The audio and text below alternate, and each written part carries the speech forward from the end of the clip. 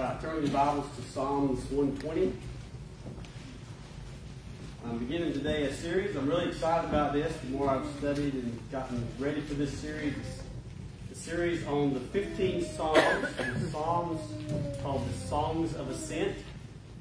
We looked at one of these a couple of weeks ago, and I'm going to try to go through all of them, starting in chapter 120 of Psalms, and they go through chapter 134.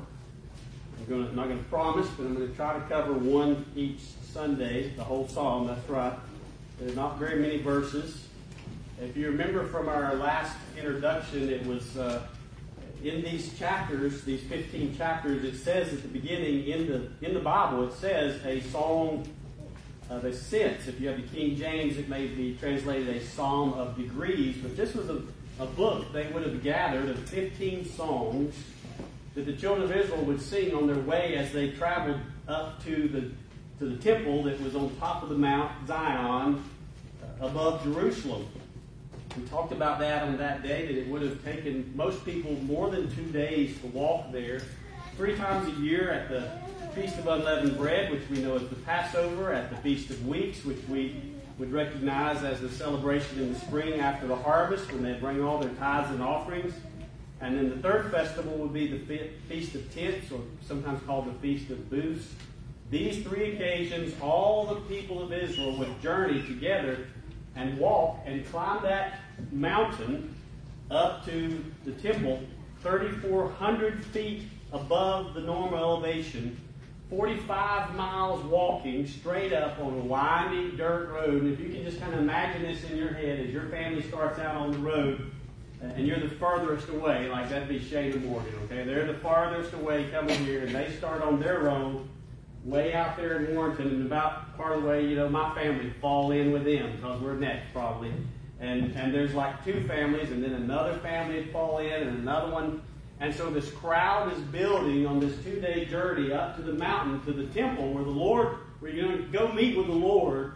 And as they're going, they would begin to sing, and they would sing these 15 songs. So I've entitled this series that I'm about to start, Songs for Singing on the Way to Church. All right? So these were the songs that they would sing as they traveled upward, going to the house of God. Let's look at Psalm 120, the first one. In my distress I cried to the Lord, and he heard me. Deliver my soul, O Lord, from lying lips and from a deceitful tongue. What shall be given to you, or what shall be done to you, you false tongue? Sharp arrows of the warrior with coals of the broom tree. Woe is me, I dwell in Meshech, that I dwell among the tents of Kedar. My soul has dwelt too long with one who hates peace. I am for peace, but when I speak, they are for war. This first psalm in this book is a song about being far away from the church, far away from this place where you meet with God. I'm going to do this a little different today. I'm going to start in verse 5, if you'll look there with me, where he cries out and he says, the psalmist, the singer says, woe is me, I dwell in Meshech, I dwell among the tents of Kedar. He starts out in this song by singing these words, woe is me. And he's saying, I am far from the house of the Lord. This word woe is only found in the Bible in this location. It's found nowhere else. This Hebrew word is many times translated as the word oh, like you would cry in despair, oh, it's me. I do that a lot. I'm a whiner, I admit it. I just don't talk to my wife about it. But I cry out a lot, oh, or oh my, what's going on here? But this word woe is to take the word oh and add the W to it and make it woe, and it has in it the connotation of crying. That's the only note I could find on it. It's to say oh, but add W, and it connotates that it comes from tears. It comes from a lamentation, to be somebody who's broken in spirit, who's crying out to God. And what this song is about, he's saying in verse 5, literally, woe is me, I'm far from church. I'm a long way away from the place where you get to meet with God. And so you could say that this song is a song about being far away from church, and it has in it the anticipation of getting to finally go to church, the anticipation and hope of getting to go to church and experience the presence of God and experience sacrifice and finding peace with God. So he starts out the song, "Woe is me," in verse 5. Imagine the congregation gathering together on that dirt road up the mountain to Jerusalem, to the temple, and singing a song that starts like this, "Woe is me." Look at verse 5 more. He says, "I dwell in Meshech, I dwell among the tents of Kedar." These two places, Meshech and Kedar, Meshech is the furthest north that the psalmist probably would have known at that time. It would have been up north near Turkey, towards Russia in direction. And then Kedar would have been down as far south as you could go towards Egypt, and where they had came out of Egyptian slavery. The question is, when he says in verse 5, "I dwell in Meshech, far north, and I dwell in Kedar, far south," is he saying I live in both places at the same time? No, he's obviously not saying that. It's a very metaphoric and poetic statement about as far north as you can go and as far south as you can go, and all these places in between. It is difficult if you're far from the house of God. That's what he's saying.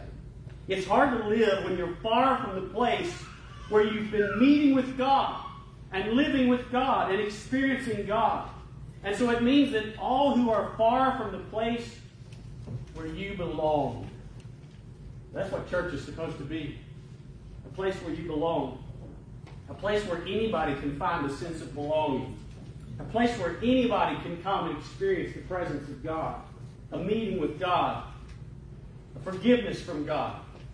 A peace from God. That's what the house of the Lord is. When it prescribed those three festivals in the Old Testament, I'm not going to read them today. I will at some point, I'm sure. But in Exodus and Deuteronomy, when it told Israel to keep these three festivals and make this journey that the Jews would have called it a pilgrimage, make this pilgrimage 3 times a year up to the mountain, up to Jerusalem, and up to the temple. When it is stated in Old Testament Scripture, it doesn't say come to the house of God. It says come before the face of God. That's what it says. Come up here and enter in before the face of the living God, where God dwells. We've been living far too long away from church. Far too long. Let's look at verse 6. He says this, that he has been too long. He says, "My soul has dwelled too long with one who hates peace." Underline in the Bible the words "too long." I've been here too long. Where? Far away from church. It's been so long since I've been to church. It's almost like he's saying in this cry, in this song, I can't wait to go to church. He says in verse 6, "I'm here with this people who hate peace." They hate peace. They don't get along. I'm hanging out with this group of people. They don't get along. Nobody's nice to you. Nobody cares about you. Nobody likes you. Certainly, nobody loves you. It's all fussing and discord and arguments and accusations. These people, you could say, you heard this, they can argue with a signpost. That's what he's saying. I'm in this group of people, and there is no peace. They hate peace. Look what he says in the end of verse 7. They are for war. They not only hate peace, but this group of people I'm around now, they are for war. All they want to do is fight. All it seems like they're trying to do is kill me and destroy me. I read a quote last week from Abraham Lincoln, the President of the United States. He made this statement one time that the only ground between two people who are fighting is battleground. The only ground you have in common if you're two people who are fighting is battleground. The ground where you are fighting is the only thing you have in common. They are for war. He's saying, I've been living here too long. There's no peace. There's only war. Woe is me. There's no peace here. I can't wait to go to church. Number 3 in your notes. Church is for distressed people. This comes from verse 1. He says, in my distress I cried to the Lord and he heard me. Church is to be a place for people who are distressed. It means to have affliction, to have adversity, to have tribulation. In our context, it's just trouble. And if you're in trouble, you would say, I need to go to church. It says, in my distress, I cried to the Lord. This word cried, if you underline that in verse 1, it means to pray, literally. What is there for this man, this singer of this song, but to pray? This is the most serious of prayers. Prayer in which you cry. How many meager trials have you gone through and you have not prayed? You've only tried to solve them on your own and fix your own problems. But this condition is far worse than those. It's a distressed condition. You know that in this condition you're in now, the only help you can get would have to come from God. For surely you can't fix it and no one else can fix it. It is a condition that you get to when all you have left is prayer. It is a condition where all you have left is crying prayer. Let me say it another way. Maybe it's a condition where you can't even pray, but you can just cry. And maybe you don't even cry to God. You're just crying before God. You hear people in a deep, dark time of suffering and deep anguish and pain, like distress that's mentioned here. And people will often say at that time, I could not even pray. I was so low, I was so distraught, I could not even pray. All they could do is cry out to God and say, oh God, or woe is me before God. I want you to know, as a pastor, I have watched many people cry out like this to God. I have been in their homes, I have been in the hospitals, and I have been in places where I have seen many people make this cry to God. In my distress, I cried to the Lord. But look what he says at the end of verse 1. And he heard me. That's good news. And he hears you. He heard my voice. He hears you. I remember when we were going through cancer. I'll tell this story since Cindy's not here today. When we were going through cancer, there was one particular night that I didn't think Cindy, I thought she might not make it. She was so weak at home, I was trying to get her to go to the doctor, and she wouldn't go. If you know her, you can understand. Until finally she couldn't move, and she couldn't get out of bed. And I lifted her body and carried her later in the back seat of my truck and rushed her to the hospital. And I get there, and they're hooking her up to all these things, and they seated me at the foot of her bed while they're working on her, and they didn't turn the light on. I don't know why they didn't turn the light on, but it was about as dark as it is now. You could see, but it wasn't a bright light. And I'm sitting there, and they're working on her, and I really, for the first time in all her journey, thought she may not make it. And there at the foot of her bed, I could not pray. I did not pray. But I just sat there, and I began to cry to God. You say, what'd you say? I don't know. I was just broken before God. And I experienced a fullness of His presence like I've not known. I'll not forget it for some days. An awareness of His presence that just let me know He heard my cry. You could hear that cry. He hears your cry. I remember another time when I cried like this many years ago. I was a young pastor. And as a young pastor, when I would have the weight of the church on me, when I say that, I mean the weight of the people's cares and the people's burdens. I want to read to you a passage of Scripture here that kind of puts this in context, if you give me just a second. 2 Corinthians chapter 11. Paul is talking about his suffering, which I cannot begin to contend with. Paul mentioning how he suffered. Listen to what he says. He says, I know I may sound like a fool, but I speak of my labors, how hard I work. and how my stripes, I've had many stripes above measure. I've been in prison frequently, and I faced death often. He says, for the Jews, I was 5 times beaten, 39 times. 3 times I was beaten with rods. I was once stoned. 3 times I was shipwrecked. A night and a day I spent in the sea. That's after shipwreck. I was often on my journeys facing danger. I had dangers from water, dangers from robbers, danger from my own countrymen, danger from the Gentiles or the heathen, danger in the city, danger in the wilderness, danger in the sea, danger among false brethren. I was weary from my labors and my toil. I had sleeplessness often, hunger and thirst often, fastings often, sometimes cold and nakedness. And besides all these things which come upon me daily, I also had my deep concern for the church. I believe what Paul's describing there is the weight of knowing the problems of the people of the church. I think that's what he's describing there. I can't begin to describe it to you. I can't draw you a picture of it. I can't express it to you. But if you know a person who's a pastor, there is a weight upon them. If they're called of God, if they're genuine in what they do, there is a weight upon them just simply by knowing the problems of all the people. Knowing the concerns of the marriages and the homes and the struggles and all the sins and all the things that are going on.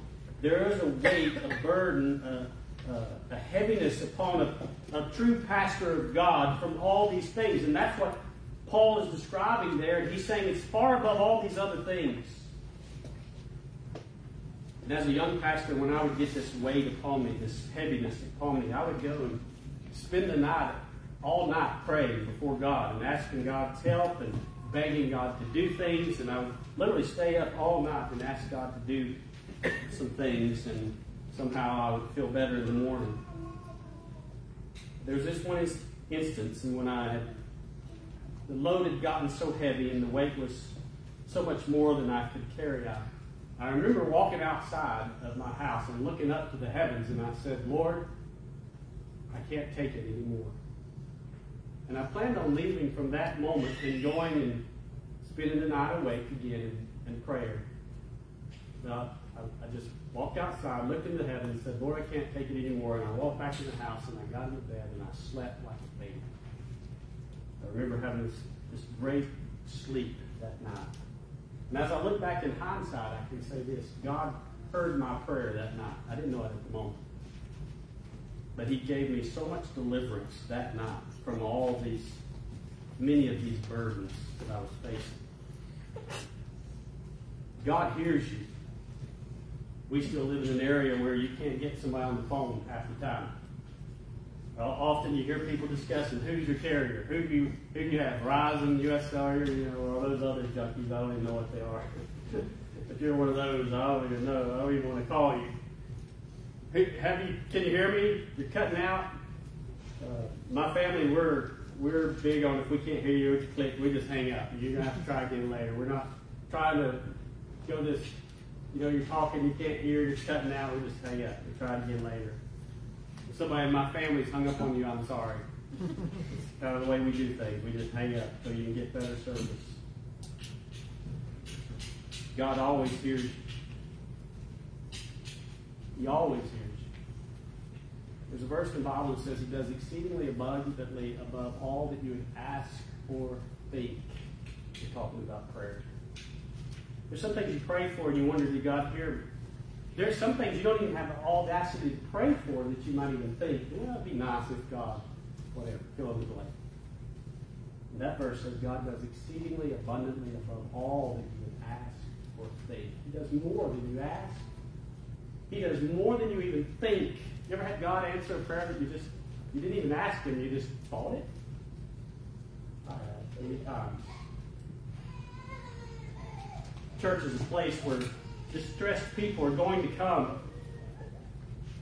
And it is something that they have a prayer on their heart when they're in distress, and to know, they may not know it at that moment, but to know that God hears them is simply to have an awareness of God's presence. I want you to think as you come to our church in the days ahead, I want you to be thinking of things like this, that people are coming here because they're distressed and they need to experience the presence of God, because when you experience the presence of God, whether God says yes or God says no or God says wait, you in some sense know God heard me. God heard me when I made that cry.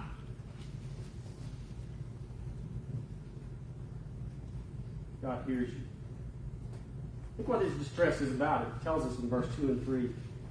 His distress is from lying people who have deceitful tongues. It says, deliver my soul, verse 2, from lying lips and from a deceitful tongue. Deliver me from these people. Look at verse 3. What shall be given to you, or what shall be done to you, you false tongue? Have you ever been accused of something you didn't do? Have you ever been lied about? Here it doesn't just mention a lying tongue, it mentions a deceitful tongue. Verse 2, it says, the deceiving tongue. A deceitful person is a person who not only lies, but they're good at their lies.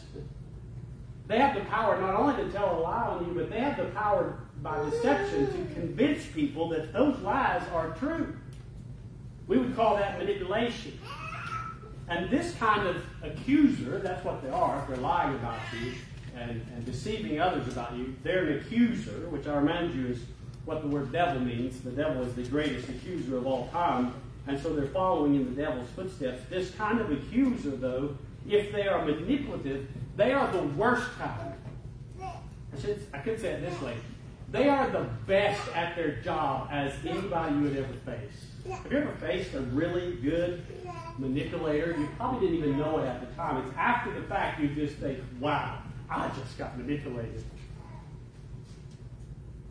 There's somebody who not only lies, but they have the ability of deception and deceiving and convincing people with their manipulative skills that what they're saying is true when it is far from the truth.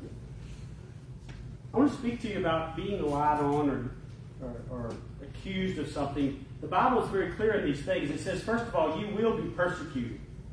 In 2 Timothy chapter 3, verse 12, it says, yes, all who desire to live godly in Christ Jesus will suffer persecution. It says in John chapter 15, 19 and 20, if you're of the world would love its own. Yet because you are not of the world, but I chose you out of the world, therefore the world hates you. Remember the word that I said to you, a servant is not greater than his master. If they persecuted me, they will also persecute you. If they kept my word, they will keep yours also. What's Jesus saying there to you, me? He's saying if they hate me, they'll hate you. That's what he's saying. You will be persecuted. But the Bible is also very clear in stating that the persecuted are blessed. Matthew chapter 5, in the Sermon on the Mount, verse 11 and 12, he says, blessed are you when they revile and persecute you and say all kinds of evil against you falsely for my sake. He tells you to do this. Rejoice and be exceedingly glad. And so if you're being lied about, and some people are saying deceptive things about you, Jesus says, rejoice and be exceedingly glad. That's good, isn't it? For great is your reward in heaven. For so they persecuted the prophets who were before you. He's saying, you're in good company. You're in the company of the prophets. You're going to have a great reward in heaven. So rejoice and be exceedingly glad if people are lying about you and saying deceptive things about you. Number 5 in your notes. God takes these matters into his own hands. We see this in verse 3 and 4. He says, what shall be given to you, or what shall be done to you, you false tongue? And in verse 4, it says, sharp arrows of the warrior with coals from the broom tree. I want you to mark out beside verse 4, it's kind of the margin of your Bible, that this is what God will do. This is God's work. These sharp arrows of the warrior is God here.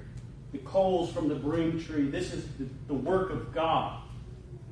These are words in verse 4 about what God will do. Now you could confuse this, verse 4, and you could think that it has something to do with the danger of the lies and the deceit that's coming against you, and that the sharp arrows are for you and the coals are for you. And you can make this confusion because there are verses in the Bible that compare the tongue of man to something that is sharp. And there are verses in the Bible that compare the tongue of man to a great fire or a burning. But these words are not directed back at you. These words are directed at the one who has accused you. And when it says that they are sharp arrows of the warrior, that word warrior is a reference to God himself. These words in verse 4 are words about how God will repay the one who has come against you.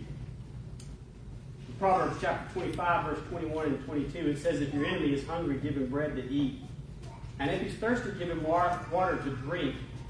For so you will heap coals of fire on his head, and the Lord will reward you. That statement, coals of fire on his head, he says if you give water and bread to the guy who's your enemy, you're putting hot coals of fire, burning hot coals on his head, and the Lord rewards you. I think those verses from Proverbs can line up with this verse 4 in our song here, when it says the coals of the broom tree. The broom tree was a small bush known to have a great burning ability. I have a picture here of something called lighted wood. How many of you know what lighted wood is? Raise your hand. All right, only a few. I actually didn't know what lighted wood was until I moved to Lewisburg. I don't remember who taught me about it. It may have been Harold Harper. I don't know. But lighted wood is the root of a pine tree that's been buried in the ground for many years, and usually the trees rotted and fell over or been cut down, but that root that's down deep in the ground has sat there for years, and all the sap, all the pine rosin, if you will, from that tree has settled down in that root, and the wood gets really, really hard, but because all that rosin is in there, it's highly flammable. You can take a little splinter of a piece of lighted wood like this, and you can strike a match, and you can just light it in just seconds, and it'll burn. But if you've not seen it, if you've not experienced this, it'll just burn. It's a great fire starter, charcoal starter for your grill. I need some if anybody has it. I'm begging. Okay. I used to have plenty of it, and I probably have some on my farm if I just get out there and dig around and look for some. But you would usually cut it into little splinters like that, and it's heavy and it's hard and it's filled with rosin and it's extremely flammable. This would be a comparison to the broom tree of verse 4, if you look at it, with the coals of the broom tree. Its branches were known to burn, its roots were known to burn, and they were known to burn with intense heat. It was a source of heat, it was a great fire starter, and it would have even been used for charcoal during Bible times. Now go back with me to Proverbs chapter 25, verse 21 and 22. You can give me that slide so everybody can see it. He says, if your enemy is hungry, give him bread to eat, and if he's thirsty, give him water to drink. For so you will heap coals of fire on his head. If you take that in context with verse 4 here of the coals of the broom tree, what he's literally saying is when you see your enemy and you give him food and give him drink, what you're doing in so doing that is you're allowing God to take the matter into his hands. You're saying, God, I entrust to you what will happen to this man.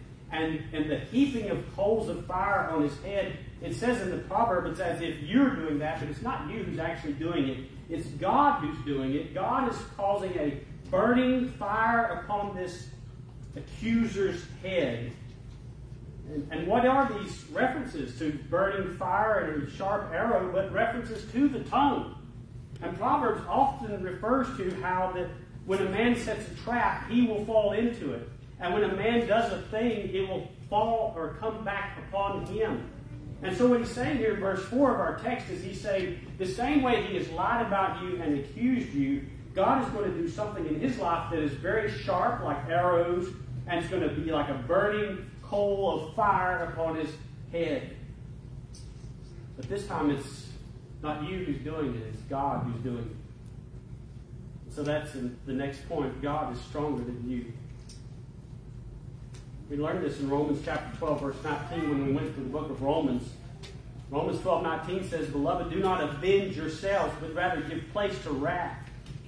For it is written, vengeance is mine, I will repay, says the Lord." And I've told you this many times, but it's like a balance. It's one of those scriptures, again, that shows you a balance. And it says on one side you can repay them, or on the other side you can let God repay them.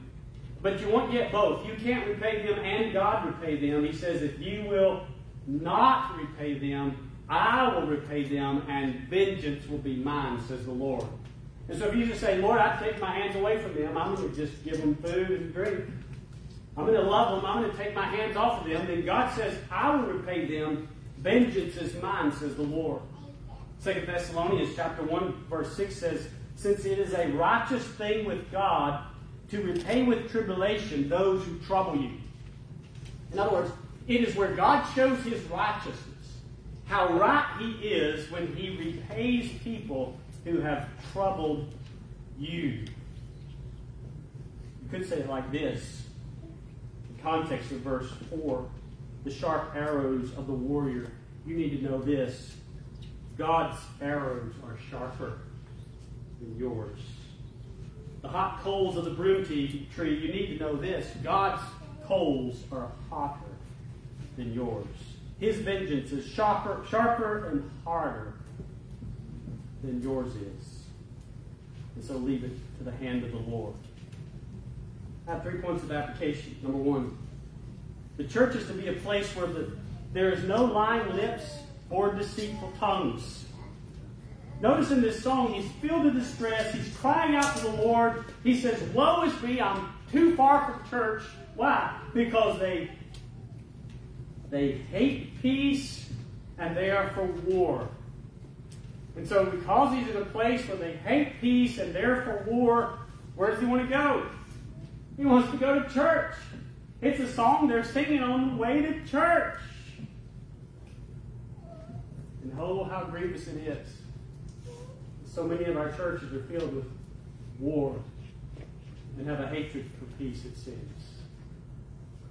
Many have come here who have been hurt by the church. And their hearts were broken by the church, and they were slow to get back into the church because they have a fear of getting hurt again. For too long, the church in the United States has been a place where it does not have peace, and it seems to have war. And I think that's the devil's attempts. By God's grace, and I give all the credit to God, and I certainly cannot give it to any one of you or to myself.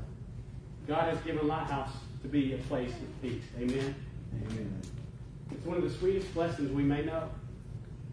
It's been a mark to this day upon our church, and it is by the hand of God. And it is something we must maintain. Is to be a place where there is no accusation and no lying tongues received, so that there will be peace and a lack of war. Don't receive what others say, somebody says, in the church. You hear it for yourself. Ronnie and I have been serving together for over 30 years now, and it's one of the marks of our relationship. No matter what he hears somebody say I said or I did, or no matter what I hear somebody say he said or he did, we only take what we hear each other say and do, not something from someone else. It's what maintains the peace and keeps the place from becoming a place of war. But you know this as well as I do. The church has been seems like seed bed to grow and build some mighty accusers, hasn't it? It's not a new thing. It went all the way back to the days of Jesus. The greatest accusers in the days of Jesus were who? They were the religious people. The people from the church, those were the ones with religions, those were the ones who accused Jesus of blasphemy in that day. It was the church people who stood there on that day and shouted, crucify him, as they accused Jesus of being false.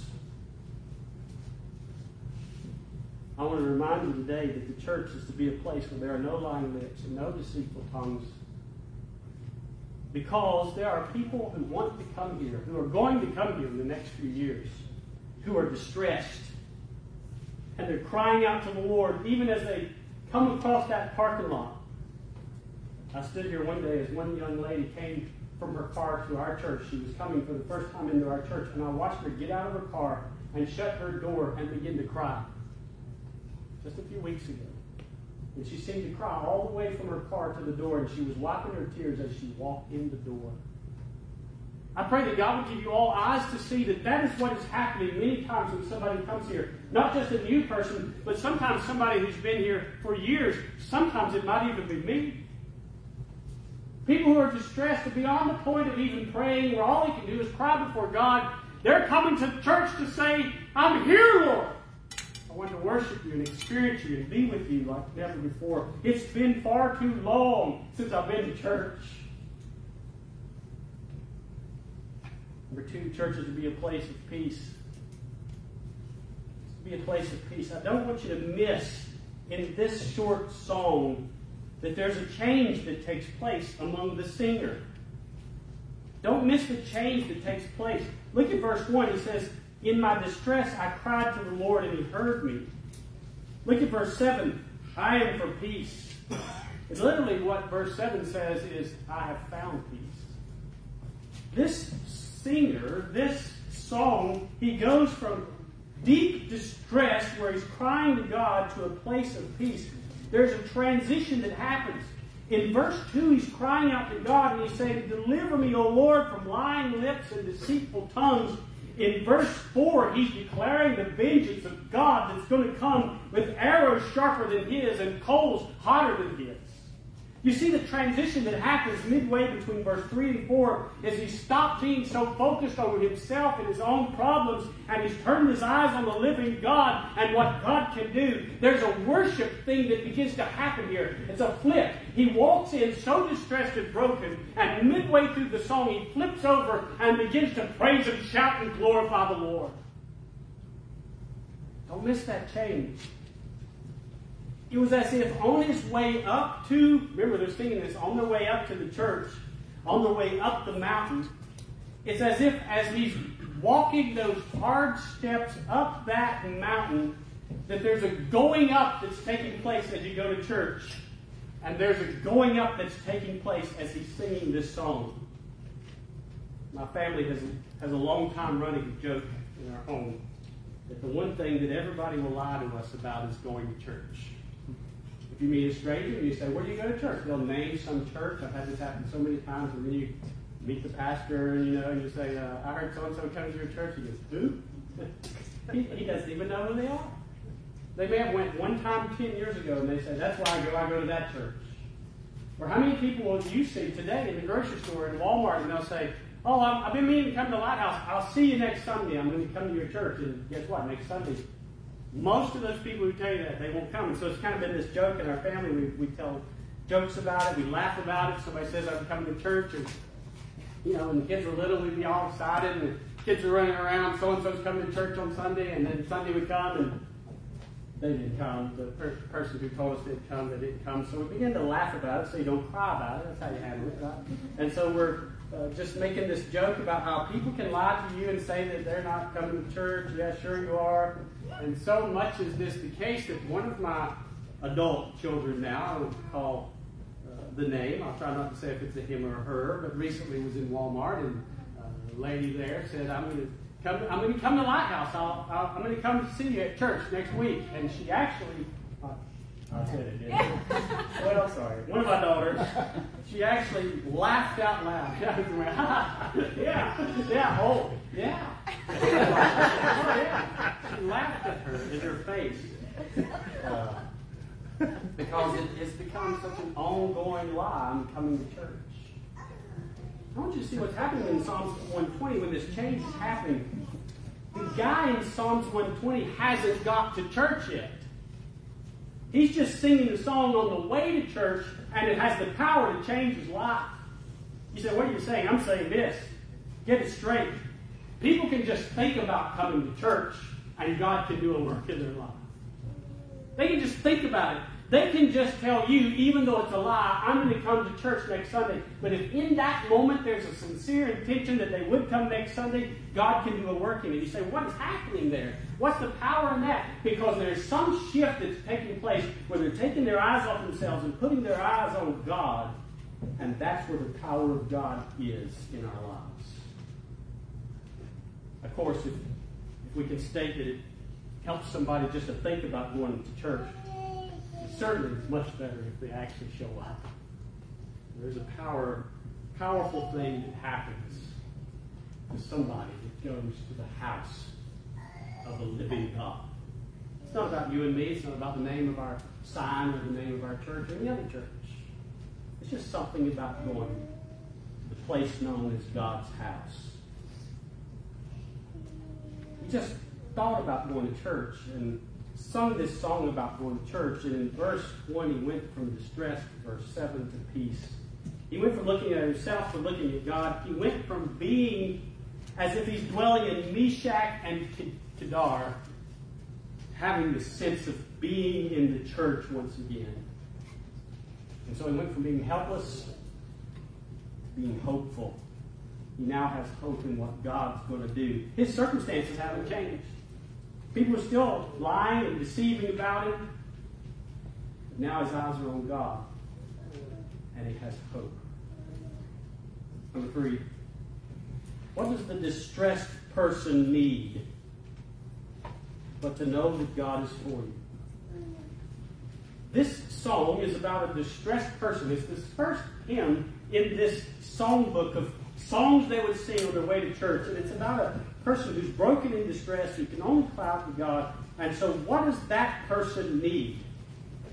They need one thing. They need to know that God is for you.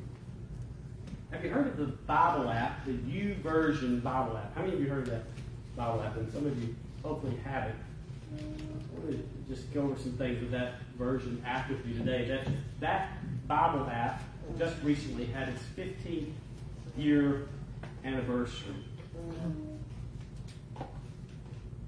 When the Apple Store came out in 2008, there were 200 free apps available at its initial opening. This YouVersion Bible app was one of those first 200 free apps. Imagine that. It was downloaded more than 83,000 times over the first weekend, surpassing their yearly goal in 3 days. The YouVersion Bible app has been installed on more than 575 million devices in the last 15 years. Their records show that for every minute of the day, in other words, every minute that passes in a day, there are 95 new installs of their app. 1,070 verses are shared by their app with other people. 3,200 highlights or bookmarks are made in their app of verses every minute of the day, of every day. The app is now in over 2,000 languages.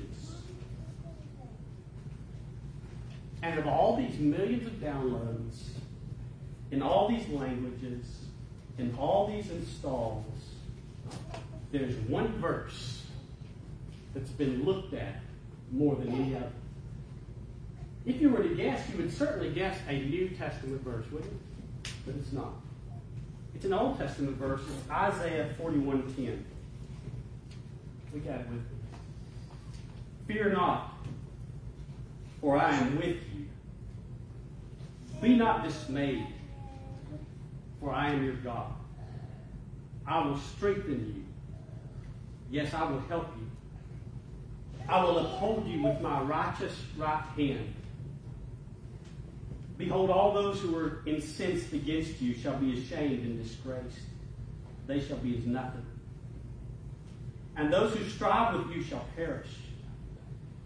You shall seek them and not find them, those who contended with you. Those who war against you shall be as nothing, as a non-existent thing. For every person who's here today who's distressed, and for every person who's going to come to our church in the days ahead, who are distressed, there's one thing they need to know. This Bible app has proven it. They need to know that God is for them. When everything is falling apart and it's something that you're in some kind of trouble that you cannot fix, you can't even pray about it.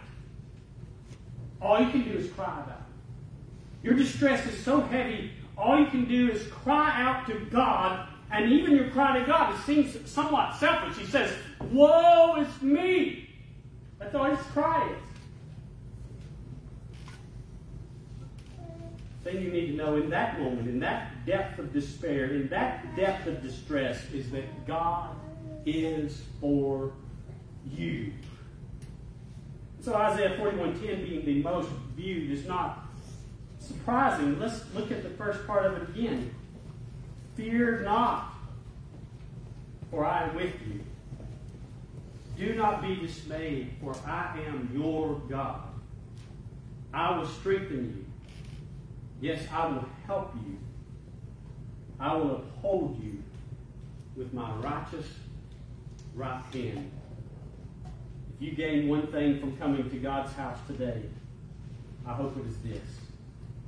You know God is for you, and God is with you, and He is not against you.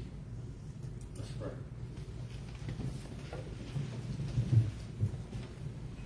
Father, I pray for that one here today who is most distressed, who is so in need of this affirmation from your word that you are for them. I pray right now they would have an overwhelming awareness of your presence that would just declare to them with the Spirit's power, Lord, that you have heard their cry. Maybe right now they can't even think straight, they can't even pray straight. All they can do is just tears would fill their eyes, or tears would run down their cheek, or there is a brokenness of their heart, or a lump in their throat. Lord, in these moments, I pray that you would convince them of this one thing, that your presence is there with them. And with the cry of your presence so loud, louder than a voice, the awareness of your presence, louder than a voice right now in their life, Lord, I pray that they would be aware of this thing. You have heard their cry. And because you have heard their cry, you are with them. You will not leave them. You are for them. And they have no reason to fear. Cast all fear away, Lord, I pray in Jesus' name. And that peace would come on. Let peace settle their heart, Lord. Dispel all that distress. Send it away. And let peace flood their soul, Lord. Lord, I pray that this song would be a model. Would you pray with me now? Lord, we pray that this song would be a model of our church services. That people who come here distressed would leave here with the peace of God, knowing, Lord, that you are for them and not against them. Let it be so, Lord, for everyone, young and old, that comes here distressed. Father, if you would do that, this would be a good church. This would be a good church, Lord. I pray that be the case. For the glory of God. And in the name of Jesus, let it be so, Lord. We pray. In Jesus' name. Amen.